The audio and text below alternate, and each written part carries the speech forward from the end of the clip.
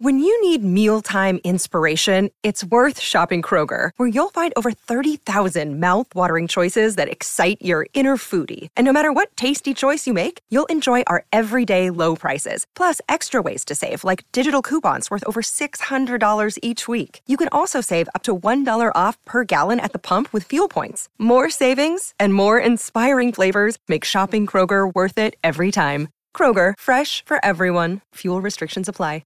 Hello, everybody. This is Marshall Poe. I'm the editor of the New Books Network. NBN listeners like to read books and buy them. So we thought we'd tell you that right now, our friends at Princeton University Press are having a remarkable site-wide sale. You can get 50% off books, including ebooks and audiobooks, with the code 50, F-I-F-T-Y, at checkout until May 31. You can save some real money on Princeton University Press books. I encourage you to go there and check it out.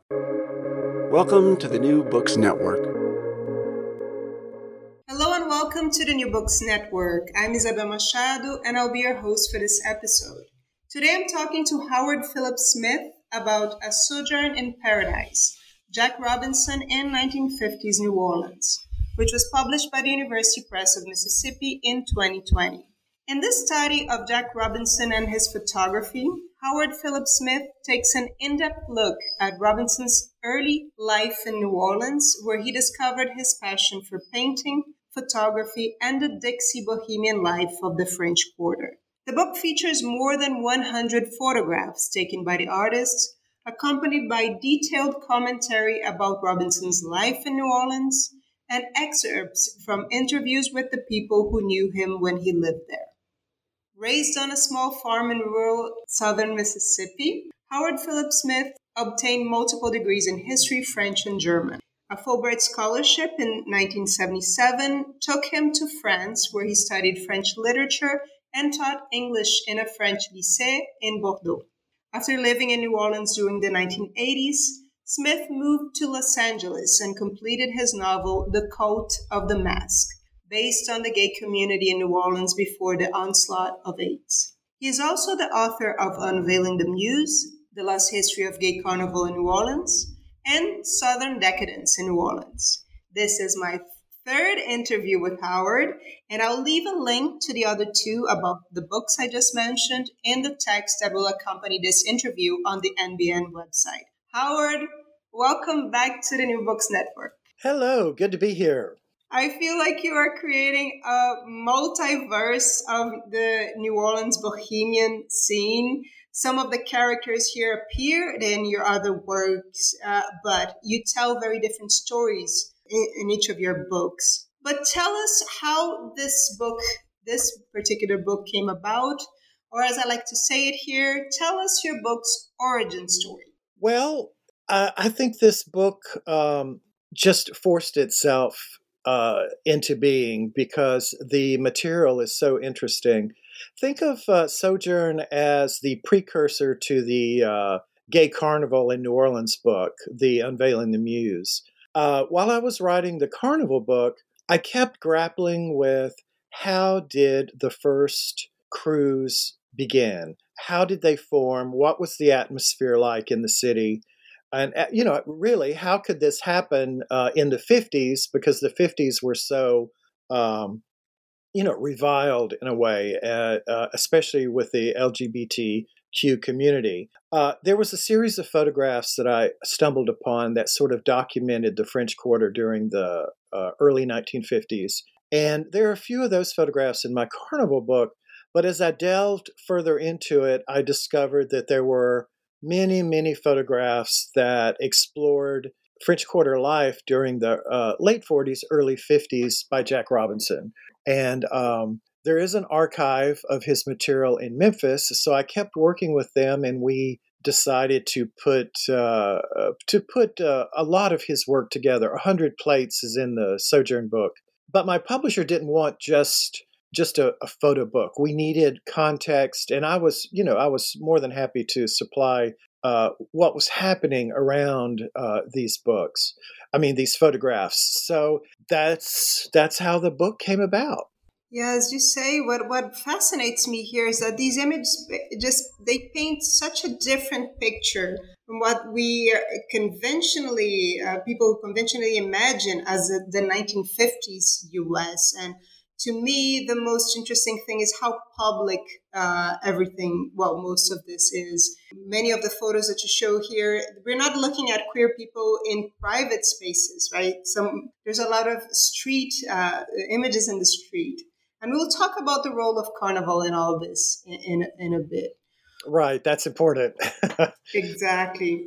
So we of course discussed this in our previous interviews, but for the folks who may not have had a chance to listen to them yet, can you paint us a picture of gay life in New Orleans in the late 40s and 50s, and of course the importance of Mardi Gras this means to, as you say here, channel queer energy? Yes. Let's focus on the French Quarter because that's really where things started to happen.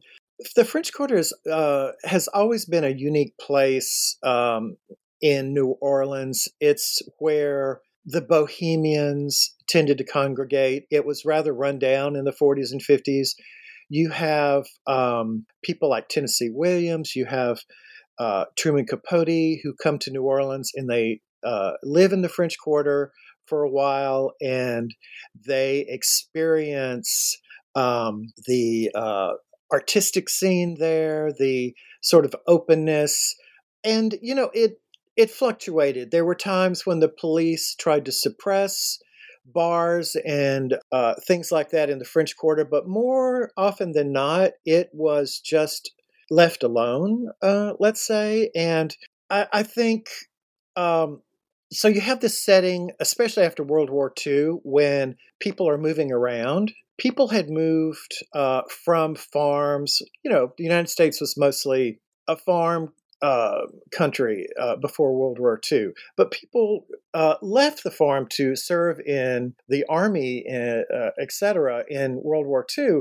So they got to experience big city life. And especially for the closeted gay population at that time, they liked what they saw. They saw gay bars that were, under the radar. So you have this influx into the French Quarter of New Orleans of, a very diverse section of people. And what happened with the carnival traditions, the Mardi Gras traditions, is that you really couldn't be on the street in a costume during the year. But on Mardi Gras Day, the law allowed everyone to be in costume no matter what. So this was sort of a loophole for gay men who wanted to be in drag, especially. So it could be a costume, it could be drag, it could be anything. It was more or less accepted. The police weren't going to arrest you because you had a dress on Mardi Gras Day. So this was a way for one day of the year for the gay culture. For gay culture in the French Quarter, especially, to be very expressive. And, they just let out all of their pent-up energy from the year. And this, I feel very strongly about this. This was sort of the impetus for the first cruise because there were private costume parties during the carnival season. And so these segued into the first cruise. I'm sure at a costume party, someone said, "Oh, I'm the crew of X," and just making a joke out of it. And then the queen was presented, like a drag queen was presented as the queen of the crew. And this really was something that they took up very seriously after that. So, but if anybody wants to know a little bit more about the history of gay Mardi Gras in New Orleans, check out our interview about Howard's other book, Unveiling the Muse. You talk about Robinson's time in New Orleans, and when you talk about his documentation of that period, this is a section you call a vortex of history. And I really like that expression. Could you tell us what you mean by that? Sure. There's so many, vortex, I think, is apt because there's so many things that were going on at that time. Society was changing. There was this, sense that um, uh, women's roles had been had changed during the war, where women were working in munitions factories, but then they were back in the homes, and so there was this kind of back and forth with all of these feelings and like who are you, what can you be, and in New Orleans, I think that really came out in the French Quarter. There was a group of artists who started during this time, and they were very bohemian and were exploring new ways to express themselves visually. You have artists like Dusty Bonget, you have artists like George Dunbar, you have George Deroe later on, who was a queer artist. And I think Jack Robinson was just very sensitive to this. He was exploring using the camera. You know, he became a very famous fashion photographer later in the 60s and early 70s. He worked with Vogue magazine. But during this time, he was just learning his craft. And, you know, right from the beginning, he really had an eye for framing different situations and capturing different situations. He worked on Canal Street as a graphic designer for a while, and he had his camera with him everywhere. There are some photos of Canal Street, which is the main street in New Orleans adjacent to the French Quarter.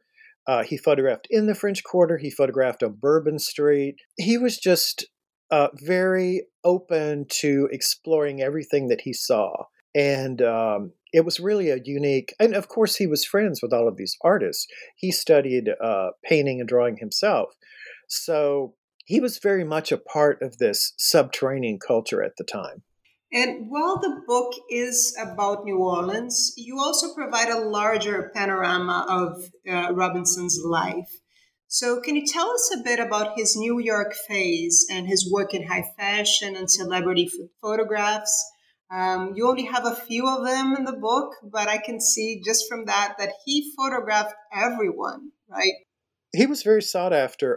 Let me tell you, he and his partner, Gabriel, who was from Ecuador, they both moved to New York in about 1955. But this was something he wanted to explore photography, fashion photography in New York, and his friends urged him to go there, and he made some significant connections before he even went.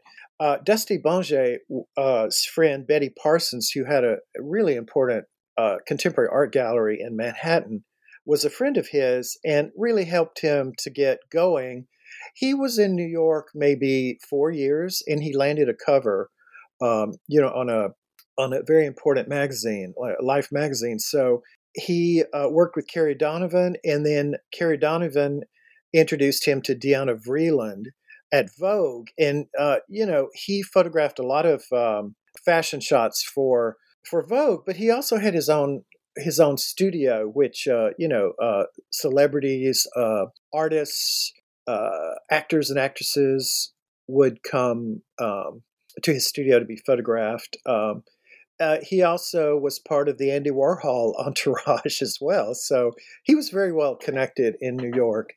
And he was, very successful, except he left New York in 1972. By the way, Diana Vreeland had been fired as editor of Vogue. And I think that partially affected him because he was very close with her. But he left New York in 1972 and moved to Memphis, where his family had settled. And his mother was ill. He moved back on the pretext of helping her. But he was really exhausted. He was very prone to drinking and possibly drugs, and he was just burnt out, is my impression. Now, Gabriel had died unexpectedly at this time, so I'm sure he felt alone and just wanted to get out. He moved to Memphis. He changed his career. He never picked up the camera again, really. And that was in 1972. He died in, the late 90s, so he spent a quarter of his life not taking photographs, So very odd story. He passed away, and his boss, where he worked in a stained glass studio in Memphis, had no idea that he had been such a famous photographer, but Robinson left him, his name is Dan Oppenheimer, left him his archive of negatives and photographs, which, are in the hundreds of thousands. And this is why we know about him today, because of this archive in Memphis. Tell us a bit more about this process of recovery or rediscovery of his work, because as you said, he dies relatively unknown. How I know Dan Oppenheimer kept his photos, but how did we get to this process of rediscovery of his work? Well, even though Jack Robinson didn't really do anything with his archive when he was alive, he did want Dan Oppenheimer to create an archive, to publish books if he could. I think Robinson I think he knew that he had a legacy. Possibly he was thinking more of his fashion work. But Dan Oppenheimer in his archive, wanted to not only explore the fashion part of it, but they discovered a lot of images from New Orleans, which they produced an exhibit at Newcomb College, I believe in the early 2000s, 2005 perhaps. And so this photographic exhibition, I think, sparked a lot of interest. And, my searching on the web brought me to the archive as well, where I worked with them to, create this book.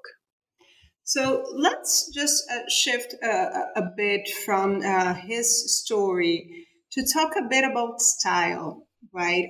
You spent so much time with these images, and to anyone who may not have, seen his photos yet, how would you describe Robinson's style? Did he have any particular signature in terms of composition, camera choice, subject choice, or how he used lighting? Is there a Robinson style? I think this is a very pertinent question. I've seen a lot of images, that people take of New Orleans over the years, over the decades, and these were not snapshots. From the very beginning, Robinson knew what he wanted to capture, and I think that comes from being able to look through that viewfinder and frame that composition, to be ready to pick up that camera when you see something in front of you and capture that image. And he had a gift for that. He was a very good photographer. His images are very sophisticated. They're odd in a way. They're not just a little snapshot that you would just, snap of someone on the street.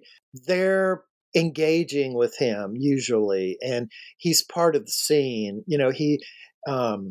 It's almost like he's talking to them through the session, or even on the street. I mean, and if he's on the street, it's like he's a silent observer there, watching things unfold in front of him. I think he had a very sophisticated technique. I think that's a major part of being a great photographer, is the way you frame and take those photographs. He just had a very innate sensibility. I think he was a very sensitive photographer, and I think that helped him as well to translate what he was seeing into a photograph. Hey, it's Kaylee Cuoco for Priceline. Ready to go to your happy place for a happy price? Well, why didn't you say so? Just download the Priceline app right now and save up to 60% on hotels. So whether it's Cousin Kevin's Kazoo Concert in Kansas City, go Kevin, or Becky's Bachelorette Bash in Bermuda, you never have to miss a trip ever again. So download the Priceline app today. Your savings are waiting. Go to your happy place for a happy price. Go to your happy price, Priceline. As you mentioned, he left over 100,000 negatives, and there are over 1,000 images of New Orleans. Tell us a bit about your selection process. How did you decide which photos to include in the book? Well, that's a wonderfully interesting question, because I remember sitting, looking at images, just trying to figure out what should go into the book. And I thought to myself, the image has to be interesting. The image has to have a power to it. It has to be a powerful image to begin with. So, quite honestly, a lot of the images, I didn't really know what they were when I first started looking at them. But it was a process of discovery, especially like the old train terminal downtown New Orleans, and some of these images with people on the street, and during Mardi Gras at Dixie's Bar of Music, which is an incredible document of that Mardi Gras itself in 1954. I wanted to show New Orleans as much as possible. I wanted to show the French Quarter. I wanted to show the artists, the people who were part of this subculture during that time, which included Ella Brennan and Lee Bailey, who became famous in New York for his cookbooks and restaurants, and there were just so many people. Robinson was at a very unique place and time, and let me explain that. He photographed these artists before they became famous in New Orleans. He photographed the Bornstein Gallery in New Orleans, which later became Preservation Hall. He seemed to capture, and he photographed costumes on Mardi Gras Day. For example, Elmo Ave's captured mermaid costume. Elmo Ave went on to form the first gay cruise. So you see the genesis of gay carnival right there in these photographs. So this is before the first gay cruise came out in 1958. This is 1954. But Robinson was there to capture all of these seminal moments in history. It was very exciting to make all of these discoveries when I was putting together the plates for the book. Yeah, you just mentioned Dixie's, and we talk about that a little bit more in other interviews. But before we started recording, we were talking about how we wished that people would write about certain subjects we didn't have time to develop further in our books. And I'm just already dreaming and manifesting to see if anybody writes this. I really need to read Miss Dixie's biography. Just such a fascinating character. Well, she was... more than just she was fabulous, more than fascinating.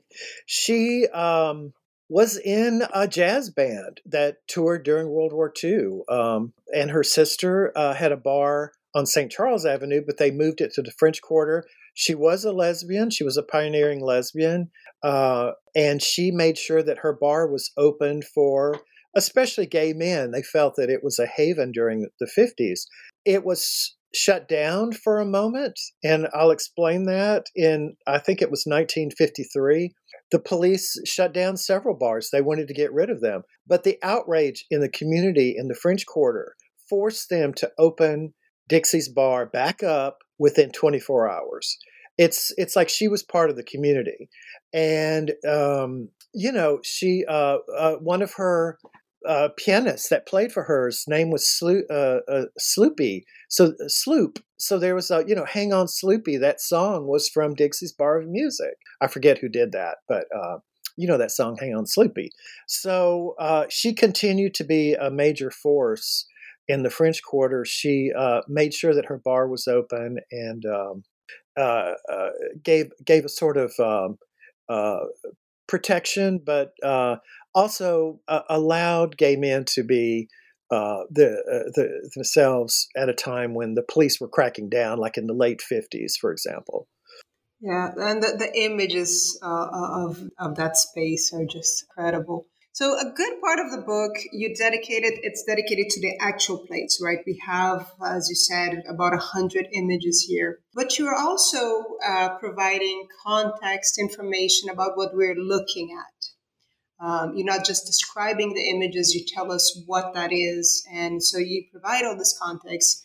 As you know, I'm a historian, so I'm curious about your research process. How did you find the information about the stuff that we're seeing in the images, or the places, the people? Well, some of it I knew. I had known about. There's a photograph of Elmo Ave's antique store on Royal Street. As I was looking at that plate, I didn't know what it was initially, but then I zoomed in on it, and I was, flabbergasted that this was where Elmo Ave had his antique store. He was one of the movers and shakers of Gay Carnival in New Orleans, and so it's just you have to take time with the images. The image of, like I said, the train station, which is not there anymore. I knew that it was a train station. I passed a lot of these images to friends in New Orleans, and they helped me to identify places and people. It's just part of historical research. You keep looking, you keep delving. It's not an easy process. Some people were identified, and I could locate them in different photographs, like Margaret Williams. She's actually in Miss Dixie's on that Mardi Gras day, and you just keep looking and putting it together. I especially liked some of the Canal Street photographs that showed movie billboards and things like that. It's interesting to kind of go back in time, looking at newspaper articles, those kind of things help you to identify things. So it's a long process, but you have to be patient, I think, too, and keep looking, keep evaluating what you're seeing to discover what's in there. Luckily, I have, I know New Orleans pretty well, so that helped me immensely in that project. You also interviewed some folks, right? Can you talk about that as well? And who did you talk to? How did you find them? Well, I did. I interviewed a lot of people. Quite honestly, the archive helped. The Jack Robinson archive helped a lot. They had identified some of the people in the photographs. And Dan Oppenheimer's daughter, Emily, since we had worked together on the Carnival book, she helped me select some of those. There weren't a lot, just a few of the images for the Unveiling the Muse. So she actually came down to the book launch at the Historic New Orleans Collection for the Carnival book. So I got to meet her. And she was just, she had a lot of energy. She was very keen to publish anything on Jack Robinson. So when I had scheduled some interviews with several artists, George Dunbar, Gene Seidenberg, I asked Emily to come along with me to help interview them. And it really was a wonderful connection with the archive being present, talking to these artists who had been part of the Dixie Bohemians in the French Quarter. I interviewed her father. I interviewed Ella Brennan and her daughter T. As many people as I could, even Leonard Parrish, a lot of people over the phone who were, quite the seniors. And I wasn't able to see them in person, but we talked on the phone. And I had known Miss Dixie when I lived in New Orleans. She actually retired and lived on Bourbon Street. I did, she had passed away before this project, but I did have some encounters with her, so I kind of knew her in that sense. A lot of the people were gone, but the people that I talked to were very, very important for the book. Yes. As an oral historian, I really appreciated hearing people's stories. At the end of the book, we have an appendix that's called A Brief History of Photography in New Orleans. And I think that would also be a really interesting book by itself. And that brings me to our closing question that I always like to ask you. What are you working on next? And I know that you've been researching another great New Orleans photographer. Could you share some of your new projects with us? Well, while I was working on the Jack Robinson book, I discovered that George Deroe's archive was in New Orleans at the Historic New Orleans Collection. And as I was, doing research for Jack Robinson, I also looked at this archive and I thought, there's a lot of unpublished work here. So I presented this to my publisher, and of course, it's always about context. And we had been talking quite a bit about the art scene in New Orleans during the 1980s and how important it was, and how this was like the height of George Deroe's artistic work. And so I started researching. And I lived the art scene in New Orleans in the 80s. I participated in it. So it was really interesting to revisit that time period. And what I discovered was a very unique art community and artworks from that period. But the main focus is on George Deroe for sure in his photography. There are two books already published on Deroe's photography. But what I would like to present is something other than what's been presented before, with commentary, with context. So, yes, I've been working on this for about 5 years now. So hopefully this will be the last year. And I can't wait to see that one. I'm sure it's going to be great and gorgeous as your other photography books, and a lot of unpublished images, definitely. Yes. Yeah. And I'm sure I will learn a lot from them as I have from the other books. And I hope you'll come back again to talk to us about it. Let's get the book published first. Okay. That's the first thing. I know how that goes. Howard, thank you so much for taking the time to talk to me today. Thank you. And to our listeners, thank you for tuning in to this episode. I just spoke with Howard Philip Smith about A Sojourn in Paradise, Jack Robinson in 1950s New Orleans, which was published by the University Press of Mississippi in 2020. I'm Isabel Machado. Until next time.